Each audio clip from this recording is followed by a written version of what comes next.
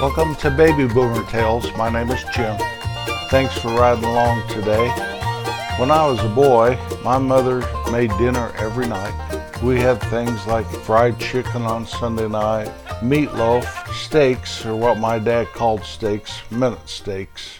We seemed to have liver every week, liver and onions. And we had fish sticks or some form of fish, but us kids would eat fish sticks and not nice fresh caught rainbow trout or anything. So we'd have fish sticks, usually on Friday night. Now we weren't Catholic or anything, just my mother told us that fish was good for us and we should eat it once a week. Also had spinach right out of the can. My dad loved to put vinegar on spinach, try to make us kids eat it. It was enough to make one barf, it really was. I still don't like canned vegetables to this day. Except for corn. I'll eat canned corn, but I won't eat canned green beans, canned peas, canned anything, especially canned spinach. Well, I was always a skinny little kid. Always a skinny little kid. As I got older and became a teenager, I started to fill out a little bit, but still, going into my freshman year of high school, I weighed about 120 pounds. About the time I turned 14 or 15, though, I started eating a lot of food. Most teenage boys do. They have a hollow leg. Isn't that what they always said about a boy that could eat and eat and eat? Just put it all away and never gain a pound. I was so skinny, but my arms were strong. My shoulders started to get wider, and I could really put it down. By the time I graduated from high school, I weighed about 150, so I was gaining some weight. 6 feet tall, 150. One time after putting the hay up for the year, my dad would always take all of us out for Mexican food afterwards. It was like a family tradition. We'd go and buck all those bales of hay, put them in the barn, then go out for Mexican food. And that year we went to Edna's Kitchen. I was probably about 17 years old by then, and the waitress was a pretty gal. I thought she was real pretty, and so like a 17-year-old idiot, I ordered 2 Mexican dinners. She looked at me and she said, "That's for you?" And I said, "Yes." She said, "You know, that's a lot of food." All I could say is, "I can handle it." Well, she brought them to me, and everybody had a good, fun time eating dinner, and I remember the last 3 bites of the second Mexican dinner I got, my hands were shaking, trying to get it to my mouth, trying to hit my mouth, hoping I didn't throw up. In that final bite, I almost had to choke it down, and it was delicious food. But my tank was running over, and I got her down. And you know, that pretty gal never said, "I knew you could do it. I'm so proud of you. You are the man." Twinkling eyes and a gorgeous smile. Heck no, she was waiting on some other people down there. So whatever, you know. I don't know why 17-year-old boys do things like that. They also drive way too fast thinking they'll impress a girl, or do some kind of stunt that's dangerous and think the girls will be impressed by it. It is not doing anything to the female population except them looking at you thinking, "What kind of crazy guy is that over there?" I had to learn that the hard way, I guess. Well, by the time I got married, I was 27 years old and I weighed 175 pounds. I got a job selling potato chips.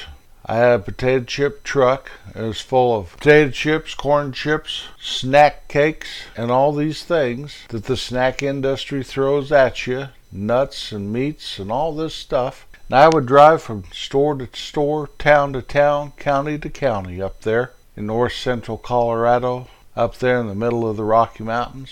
And in between stops, I'd be eating a Little Susie or a Ding-a-ling or some barbecue potato chips or some kind of a beef stick. I would never eat breakfast or stop for lunch, and I started to gain weight. I remember one day my dad walked up to me and says, "Are you getting fat?" Now, right here, I want to make a little notation. As I talk about my weight today, I'm only making fun of myself. I love to poke fun at myself, so don't take any of this on. Don't think I'm sending a signal out to anybody else. This is entirely pointed at me. So please don't take this personally. I don't know your story, and even if I do, I'm not thinking about you at all right now. I'm thinking about how I can tell this little tale in a way that's true and humorous. So let's keep going here. Well, I got out of the potato chip business, and I was really into white-collar work by then. And this is during the time I was managing at Western Wear Store and later owning our department store, and I maintained my weight pretty well. I was right about 190, holding on real well. And then the economic bottom fell out of that area, and we closed our store, and I opened a boutique store up at the ski area about 20 miles away. And that little boutique was situated right between a donut shop and a Cajun restaurant that served the best shrimp po' boy sandwiches on earth. And I just sat there in that store every day, hoping somebody'd come in and spend some money. And all I did was I ate donuts and shrimp po' boy sandwiches, and I started gaining weight like nobody's business. Well, then we moved to the Midwest, and I started mowing lawns. And now I was weighing about 205 pounds, and I started mowing out there in the heat and humidity. All I wore was a pair of shorts and a pair of tennis shoes. I got brown as a berry, and my weight got down to 165. During this time, I went back to my hometown for my 20-year high school class reunion. Bronze skin, muscles out the wazoo, and skinny as could be. My natural frame, I am pretty skinny, so when I get kind of chunky, it's not like my frame can really even handle it. After I got out of the lawn mowing business, which I did for about a year and a half, and I got into sales, a nice cushy job inside, air conditioned in the summer and heated in the winter. And I did gain a little weight. Over time, I'd gain a little more and gain a little more. Well, then I got a position at a desk job, and basically I sat on my butt 8 hours a day, directed traffic from my office. And next thing I knew, I was pushing 222. I've got to do something about this. What should I do? So I decided to just stop eating seconds, drinking soda pop, eating candy, eating snacks, no more desserts. And I got down to 178 pounds. I lost like 44 pounds. I lost it so rapidly that my coworkers thought something was wrong with me, that I was sick. And yet I felt great. I didn't look sick. I might have looked a little gaunt. 44 pounds over the course of 4 months, 5 months, is quite a bit of weight to lose. But I was weighing myself every morning, really watching what I'm gonna eat. Well, then I let up on that a little, and the weight started creeping back. I couldn't understand it. I used to eat all I could, and I never gained a pound. Now, if I don't exercise regular, that weight wants to come back on me. And I do exercise, or I did. I would play golf, tennis, basketball, keep pretty active, softball. As I got older, though, more of that stuff went away. Well, I was back up to about 210, and my daughter announced that she was getting married. And we had to prepare our place because the wedding was going to be at our home. And through the winter there, right up to June 3rd, instead of eating, I'd be finished in the basement. Or I'd be maintaining the grounds outside, getting ready for the wedding. And by the time I gave my daughter away to her wonderful future husband, I weighed 180. So I lost a bunch of weight again. Looking at pictures of that wedding, I was pretty thin. My wife always told me that I had a great body, that my shoulders being so wide, and I am pretty muscular. And then I tapered down, said I never had a butt, had a flat stomach and all that stuff. Well, I went through this one more time where I started to push about 220 and got her down to about 195. So when I say I've lost hundreds of pounds, I'm not even kidding, because I have lost a lot of weight on purpose several times in my life. My problem is I really like food, and my wife is a fantastic cook. And so it really can come on me, and as I grow older and my metabolism slows down, it wants to creep up on me, especially in the winter. But in the summertime, I get out there on my tractor and the mower and with my chainsaw and weed eater, and I'm doing this and I'm doing that, and I'm out there sweating and humping it pretty hard. And I always seem to kind of lose it in the summer. You know how it is when a man, I don't care if you're Jack LaLanne, as you get older, you have a little belly. Well, in the summertime, it is a little belly. But in the wintertime, it seems to be a bigger belly every winter.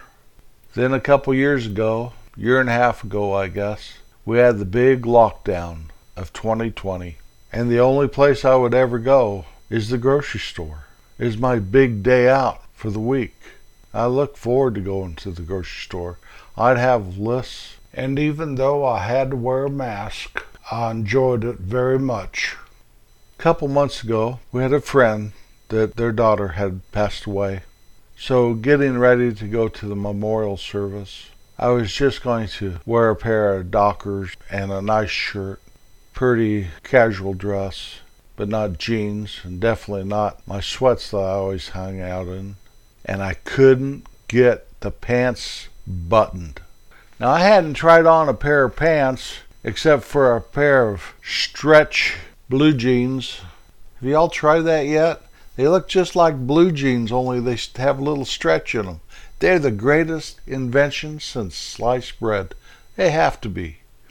Anyway, that's the only pant I had ever worn for over a year. That and my sweatpants or gym shorts, something with a lot of elastic in it. I couldn't get those pants buttoned. So okay, I told my wife, hey, I'll just wear a suit.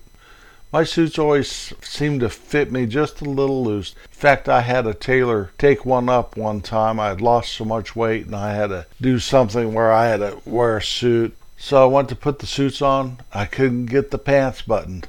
What am I going to do? I went downstairs to where I keep those extra clothes that don't fit me, either too big or too little. Nothing would fit. I could not even get close to buttoning any of the pants. This is an emergency. What am I going to do? Well, we came up with a scheme, like a rubber band type thing around the buttons and leave the shirt out. Now, my shirts these days, if we're going to go somewhere, I put on a nice t-shirt because I've always been a t-shirt and jeans kind of guy. And my wife starts pulling it. She starts pulling it from the bottom, stretching it out, saying, you don't want to wear a shirt so tight it's showing your man boobs. Now, what? Give me a break. I'm a hunk. No, you're a chunk. And she pulls and I almost fall over. I said, hold on, let me get another shirt. You're not going to wear that shirt, are you? So anymore, I just put on a shirt and I ask her in my nice little voice, does this shirt make me look fat? Well, I refuse to buy bigger pants, but I may have to. I literally have 2 pair of jeans that fit me. No slacks, no dress pants, nothing fits me. I've been out a couple months now working outside and I'm still not fitting in my britches. I almost refuse to get a larger pair of pants. If I get one more size larger, I'll be wearing what my dad wore.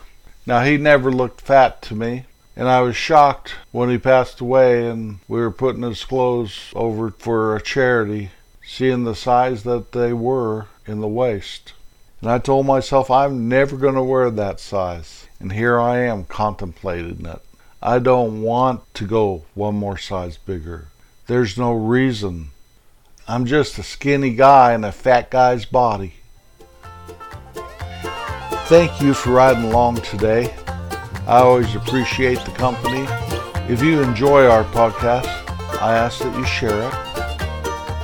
You can find us at babyboomertales.com. Once there, you can find links to other places you can download our podcast, our Facebook page. There's pictures of me and the wonderful country I speak about so often there. Look at the inside of someone, not the outside, and you'll know that you walk in kindness. I'll be back next Wednesday. Peace out.